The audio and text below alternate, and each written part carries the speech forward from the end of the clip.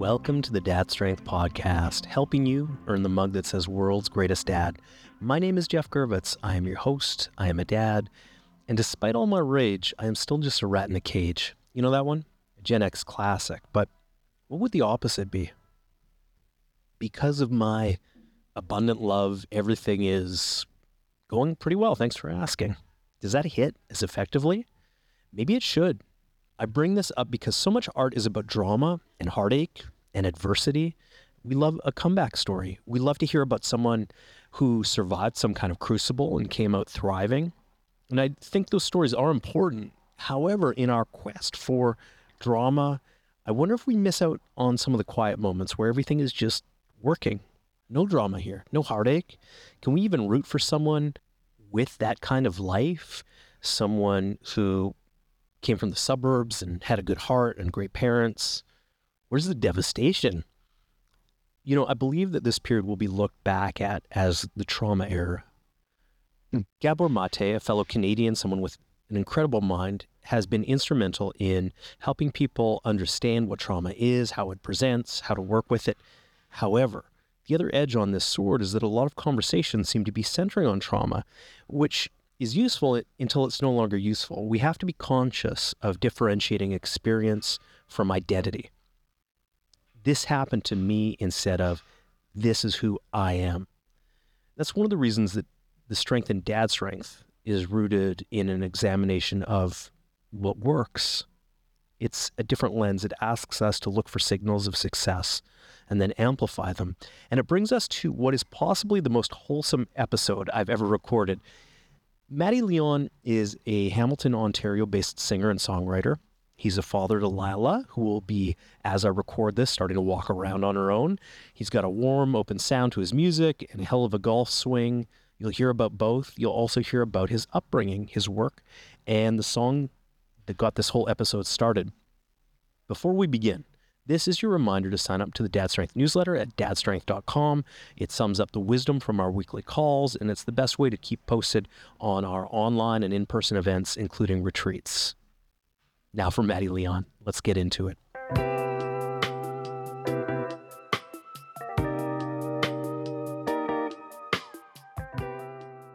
So, did you always want to be a dad? I knew it would happen eventually. It wasn't something that I was like rushing to do. And it wasn't something that I was like, I need to do this right now. I was always kind of concerned being a musician, there's no stability in what you're doing anyways.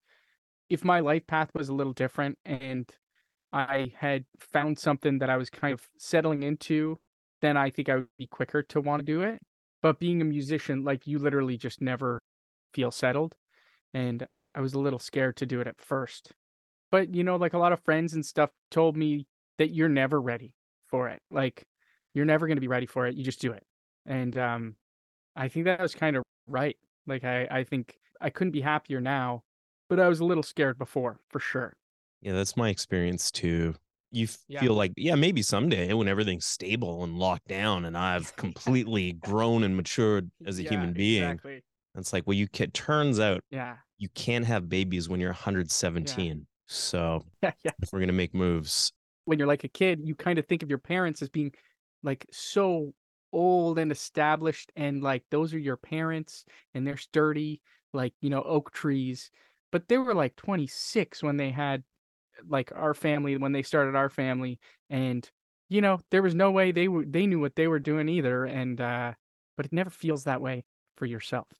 Yeah. You remember your dad as being probably looking very old in his Right. mid-20s. Yeah. Oh yeah. Ancient. If we were going to go back into tiny, 7-year-old Mattie Leon's head, how would you describe your dad? I guess, well, he was a teacher. So, like, very smart, athletic, kind, caring, there, like, there for all of us. He was great. Like, he was incredible to have his dad. Is incredible to have as his dad. I guess looking back, that's a good question. I've never thought of that. Yeah, as a 7-year-old, yeah, all those things, like dependable, there, an adult though, for sure, taking care of things. It never seemed like he was having a tough time with us or anything like that. How do you think because it's kind of a funny question, right? It's like a memory of a memory. But when you were a kid, and I assume this was influenced by your dad, did you have a sense of like what is a man? What is masculinity? What do men do? Did you have a take on that? He was like a really like a kind person and took care of people and like doing the right thing was like manly. It wasn't like fighting or anything like that. He was always like smart, use your words and do like what's right. Like truly like do the right thing. So as far as like the masculinity thing, that's to me what it was. It was like being right and being fair and being kind, and it wasn't like the typical hard edge masculinity thing at all. He was kind of like use your head. That Makes makes sense. sense. And I mean, for me, that Yeah. that was always the version of masculinity that resonated with me. I have a lot of love for Mr. Rogers, who Yeah. Yeah. isn't, doesn't look like a lumberjack, but would do things that took incredible courage and Right.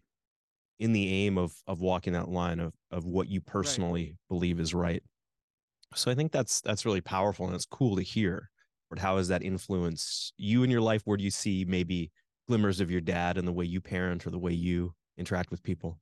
Yeah, I think interacting with people for sure is like I'm not an aggressive person at all. That's not an instinct for me is if things are going bad for me to like get fired up or anything like that. It's a pretty cerebral thing. Talk, do what's right, be fair, be kind. Yeah, like kind of all those things. And I think that's how I was growing up too. And when your dad is like a person like that, if you're trying to impress that person, you're not fighting and being a dick to people. Like you're trying to like echo what he's taught. And so I think that's kind of how I moved through, my younger years and teenage years was like being a good person and trying to do the right thing was like very valuable to my family. It's cool to hear. How do you think about that now as an adult with a fully formed brain? You probably Yeah. built this Yeah. into maybe some habits or some operating Yeah. principles. How do you think about all of this now? Yeah, I think I'm still just trying to do those things. I'm trying to be that kind of person that he was for sure. My philosophy is totally like what I assume his was probably at that time, and those are the things that matter to me too. It's like although it's hard, sometimes it's harder to talk things through or to be fair or be kind. Like it's hard to be kind if somebody's pissing you off and stuff like that. And yeah, I think I'm doing the same kinds of things that he does and he would do. Man, I've never been asked these questions. This is kind of crazy. This is great. It's such a wild thing. We don't necessarily think about how our rules or our principles are being constructed when we're kids, but you see this Yeah. stuff kind of come about. And like to me, it's fascinating, right? We all parent, we all, conduct ourselves in part as a product of the way we were parented. In part, I would think as a reaction to the way we were parented. Maybe if we felt something was missing, something we want to Yeah. address. Is there anything that you kind of said, as a new dad, okay, we're going to do this. I didn't have X, but I'm going to make sure. No, you No. shaking your No, head. no. Everything was there. It was like it was all there. Yeah, for me and for us, I'm just hoping that I could do like a comparable job. That's all. No, there's nothing that I was like, oh, we need to do this because I didn't have that growing up. We love an angsty story. We love a I know. tale Oh, of I know. overcoming. But I think what a beautiful thing to say, I'm just Hmm. going to try to be the kind of dad that I Yeah. had. It's really Yeah. Totally. powerful. So let's use that to segue into how I was introduced to you. So we share a friend. He's been a friend of mine for 15 years, and he is my jujitsu instructor now. And one day he messaged me. He said, "Are you coming in to train tomorrow?" And I said, "No, no. What's up?" And he said, it's okay. There's something I want to show you." And I assumed it was a technique. I was assumed it was a way to choke a person unconscious or make Yeah. their joints go in places they weren't designed to go.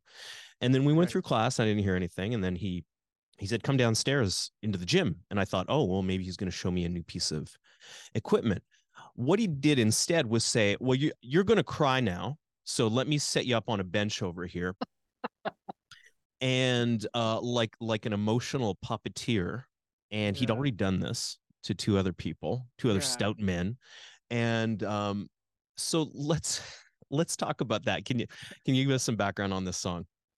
That's so funny. He's like turned it into like some kind of dad challenge. It's really funny. Mm.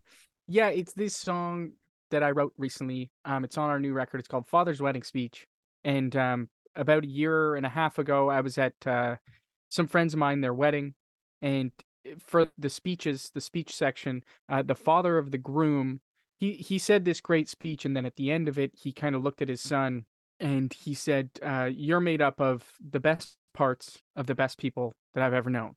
And like everybody was tearing up, and it was just like such an amazing moment.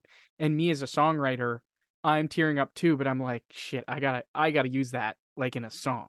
So I messaged the father of the groom, Doug, and I asked him like, "Hey, I think I gotta write a song using your speech, if that's okay. Can you send it to me?" And he sent it over, and it took me a little while, but I kind of fashioned it into this song that it is now that Nelson is showing people, and yeah, trying to make people cry. But there's a great song by Mark Cohn.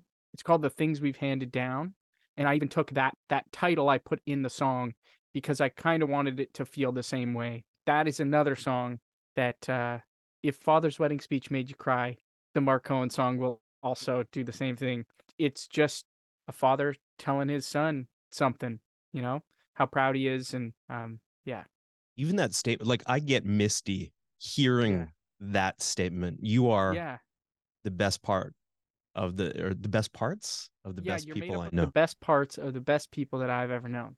It's incredible. No, I know. Mm-hmm. And the father of the groom, his parents, I can't remember who was there, but a few had passed away.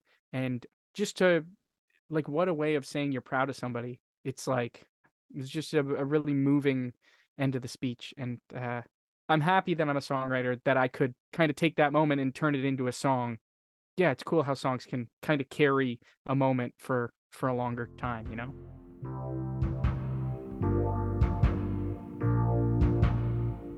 What are your hopes for your daughter? Hmm. I hope we can give her everything she needs. Like not necessarily wants, but like needs. I hope I can be there for her and we can be there for her in the same way that my parents were. And as a support, like for my parents, like everybody talks about, losing touch with your parents when you're that high school age. And so it never happened to me. Like I was always close with them through the whole high school, college, now, and for me, it's been really helpful. Like it's never felt like I'm like an island. I've always had a support, so I'd like to be that kind of person for her. Um, whether that happens or not, who knows? Definitely, like one of the things in my head is, I think for every parent is like you're worried about providing enough, especially as a musician. That's something that crosses my mind a lot, and being worried about being able to provide the stuff that she deserves. But I also like, what better way to show your child that they can do anything if you're doing it, you know? You can't just tell a kid, "Oh, you can be whatever you wanna be, you can do whatever you want," and then they turn 18 and you're like, "Okay, actually, you can't. You've got you gotta get this, and you gotta get this, and you gotta do this, and be this person, and Great make point. this amount of money." I think me being a musician, if I can get to the points where I want to and like, kinda walk the walk, that you can be something different, and, if it makes you happy, that's what exactly you should be, as opposed to anything that anybody else thinks you should be. I had this great conversation last night. I was an entrepreneur type thing. It was an event, and we talked about failure, and Mhm. we talked about the value of normalizing failure, because when you're doing Yeah. something, when you're taking it out on your own, as you are as a musician, when you Yeah. when you put some real risk into things, right? If you have $1 billion and you invest a tiny bit, you're safe. But that's not Yeah. what this is about. It's about taking real risk. And we acknowledge that when you take risk, often you fail. It doesn't Mhm. go your way. And, I often talk to dads about, do you really believe in the value of health, for example, or is it a thing you Right. tell, right? We tell other people they should take good care of Yeah. themselves, right? But do we, Do you? do we Yeah. take that on? Are you going to raise a kid that tells other people to take good care of themselves tells other people to set Yeah. boundaries, or are you going to be someone who does that for yourself? Yeah, I've been telling you to pursue your dreams, follow Hmm. your bliss, do what you believe in, right up until you hit 18. You're like, we're going Yeah. to have to lock you down a safe corporate Right. job. And I don't even know if that exists Yeah. anymore, Yeah. as an aside. But are we really showing our kids? So we want to be successful. And one of the things, that really, I think one of the big tensions for me is I want to have a secure financial reality Hmm. for my kid. So he has stability. Yeah. So he feels like his dad is a success. I know money isn't a Mhm. huge driver for me, but it's something I'm constantly aware of Oh, being in the totally. world Yeah. Yeah. we live in. But, maybe it is that I'm taking these chances too, Hmm. and they're not all going to work out. We're all okay with that. We understand that you're going to do the same. And when you fall down, it's going to be cool. We're going to be all Yeah. right. So I think there's a courage in that. But the other thing I wanted to ask you is, and I know we can't control this, but I hope, just like you described, as my son goes into high school and beyond, to Hmm. maintain a strong relationship. So I want to ask you, looking back on the relationship you had with your dad, do you have any advice? Do you have any thoughts about how to, if we can't guarantee it, but how do you maximize your chances, or what built into that? I'm not 100% sure why the relationship was so good throughout those years where it's supposed to not be good. I think my dad he was a teacher at the high school that I ended up going to.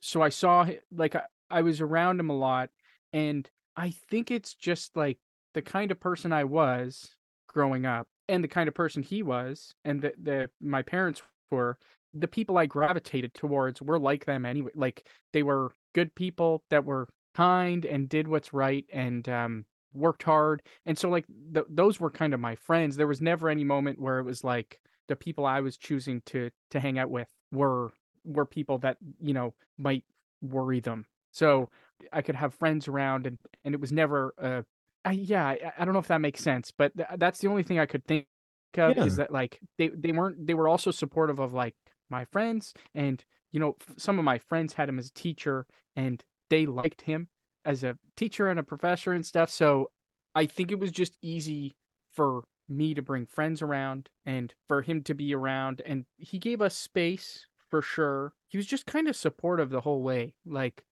didn't put a lot of pressure on about anything. But the second you chose something that you wanted to do, my parents were like very supportive. Like, as an aside, I had two older brothers growing up and then a little sister. And it was like we had this big house in Brampton, and whatever thing we were getting into, the house kind of morphed into supporting that thing. So, like, we were, hockey players as kids, and the basement would kind of have some hockey stuff, like a place to practice. And then as we got into golf, he turned like a back room in the basement into a golf room, like with a net. And he didn't like build it and then say, you better get your ass down there and practice. I built this thing for you. It was just like, oh, hey, you're liking this? I'm going to build this. Go for it if you want to. And then as I grew up and got into like later in high school, it was like I really got into music. And then it was like, okay, well, this area, the bit like if you want to start recording, here's a thing for you. And now Oh. go. And I'm not going to push you to do anything. I can tell you really like this. Go for it. So I'll tell you what I'm hearing Yeah. described here. And I think it's interesting because we so often try to motivate other Right. people, which is not really effective or reliable for a whole bunch of reasons. But it sounds like what your dad did do was look, great curiosity, Yes. what are these guys into? What are they like? And Hmm. then said, how do I make it a little easier for them? How do I take some frictions away? How do I make it easier for them to just engage with this? Hmm. Right. So it sort of shaped the environment to Yeah. fit those interests. So Yeah. it's like if you had a hankering, take some shots on goal. Just so Right. happened you didn't have to go find a place. You didn't have to go to the community Right. center. It was right there. If you just so happened later on, it Hmm. would be cool to lay a track down and see what that's like. It was there. It was set up for Yeah. you. I think that's really beautiful. I want to ask you one more question, and that is, when you were a teenager, how did you think about friends that fit who you were? Like, did you have criteria? Did you have principles? What signals kind of let you know this is a person I want to hang out with and spend time with? I don't know if I even thought about it that much. It was just like who you gravitate towards, who has your humor, who's into the same things that you're into. Yeah, I don't know. In high school, it's like I kind of got along with everybody, but my closest friends were like a lot just like me, you know, which I think that's what friends are. It's kind of you gravitate towards like your type of people, but I don't think I ever thought about it. Like, I don't think I ever thought these are the people I should be hanging out with, you know? Okay. Yeah, and I'm just curious. I asked because obviously your parents were comfortable with these guys, with these kids. They knew you're going to be okay. This is not a rebel without a cause story. You sound like No, a good no. kid. You're clearly Yeah, a mensch yeah. now. I But think that's the it's tough thing about being beautiful. a musician. Is like you're supposed to have all that inner turmoil and friction, and it's not there for me. People love a good story It's like that. But the truth is, we talked about taking risks sort of on a professional, maybe a financial level, but you take risks Mhm. on an emotional level too. And can you really put out what you're feeling? And I think the song we talked about is such a great example of that you Yeah, experienced something, found a way to amplify it, just tap yeah. into it and say, okay, how do we bring this out, sort of shape it and bring it to the world. So I think there's real power in that. And so that sort of takes a courage too. And, I'll often think about how it's a question: how do we feel safe enough to do hard things? Or how do we feel safe enough to do scary Mhm. things? And so I think it's a completely different perspective. I think with me too, I grew up as a golfer as well. From like 7 till 21, I was like a very serious golfer. And then I got into music and it's like I picked the two things that all that happens is failure. Like it's like Hmm. that's all you keep getting is failure, failure, failure. And that's like part of it. Yeah. And if there is one sport that doesn't necessarily need some of the typical sport coordination and stuff, it's golf, man. Like Hmm. you can usually tell with like a basketball or skating or something, you can kind of tell if somebody is going to be able to pick something up and just do it. Golf, it's like there were guys, I went to school in the States and there were guys on my team that were great athletes that could play golf, but there were also guys that were like, they couldn't run. Right. And they were incredible golfers. Like it's more it's like emotion. It's probably like there's a lot of fighting stuff I'm sure that would go hand in hand with golf. It's like emotion Yeah. that it's kind of like zen and if you do the motion properly then the ball will go properly and it's less like instinct. It's more like motion. That's interesting. Yeah. Be less, be less Yeah. intuitive, be less off the cuff. Yeah. Do the thing. Okay. Yeah, yeah. That's a really interesting insight. As different as golf is from music, the idea of you just getting defeated constantly, it almost prepared me for music, how hard it was going to be. You know, it's so easy for people to like quit music Mhm. because the rejection's crazy.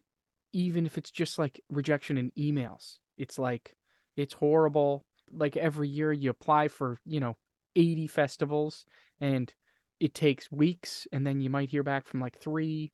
And that's been like 10 years of doing that or 15 years. But I'm okay with it because I know that that's part of it. So maybe I got a lot to golf too for for that stuff. What's your process for dealing with rejection like that? It hurts every single time, but then I just have to kind of shake it off and keep going. And I think a big part of it too is like being aware when something good happens and like soak it in because Mm. the rejection, those happen a lot. And sometimes the rejection isn't even like nothing you could have done for these festivals or something. Like maybe they're just not looking for somebody like you. But those moments, like at a show when things are going well, or when somebody actually comes up to you and says, like, this song really meant something to me, it's like you really got to take that in and hold on to that and let the failures go. And sometimes there's stuff in the failures that can kind of push you in the right direction to be successful the next time. Yeah, I don't think we're taught to like learn from our failures enough. We're just taught that if you fail, you are a failure. Mm-hmm. Um, Whereas that's where everything is. It's like is in those failures and especially songwriting. It's like you write a song, it's never good right away. And you have to be able to pick out the things that have gone wrong or that's wrong.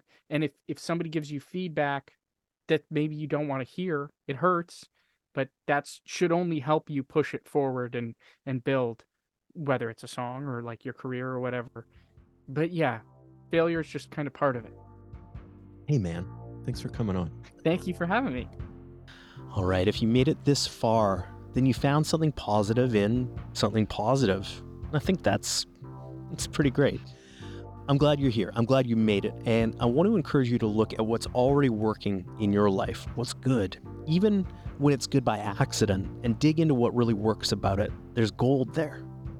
Thanks for hanging out with us today. Big thanks to Mattie Leon, who is gracious enough to play us out. A special thanks to Castlemore Records, and to our mutual friend, singer, songwriter, BJJ Black Belt, and father of two, Nelson Sobral, for making me cry. Maybe both of us. See you next time. And until then, take care of yourself, man.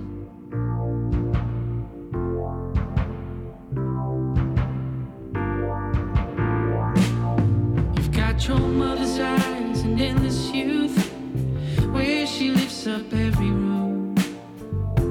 Nobody sees it the way that I do. When'd you get to be so brave? Haven't seen that strength since my mom passed away. And it's like she's here when I'm with you. You took the pieces of the things we've handed down. Oh, and look at you now. You are made up of the best parts of the best people I have ever known. You're made up of all the best parts. You learned to always put your family first. Spoil the ones you love till it hurts, and be the friend friends can turn to.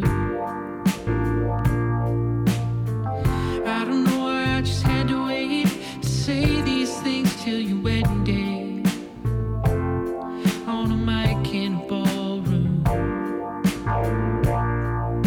You took the pieces of the things we've handed down.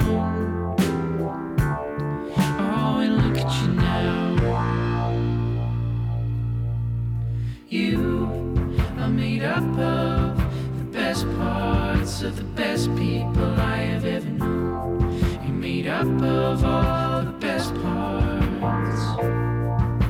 You are made up of the best parts of the best people I have ever known.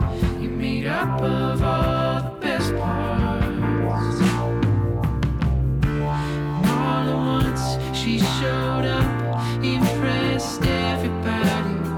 I knew you'd never let her go. I couldn't help but worry about the hand that life might deal you. But I don't worry about that anymore, because you are made up of the best parts of the best people I have ever known. You're made up of all the best parts. You are made up of the best parts of the best people I have ever known. You're made up of all the best parts.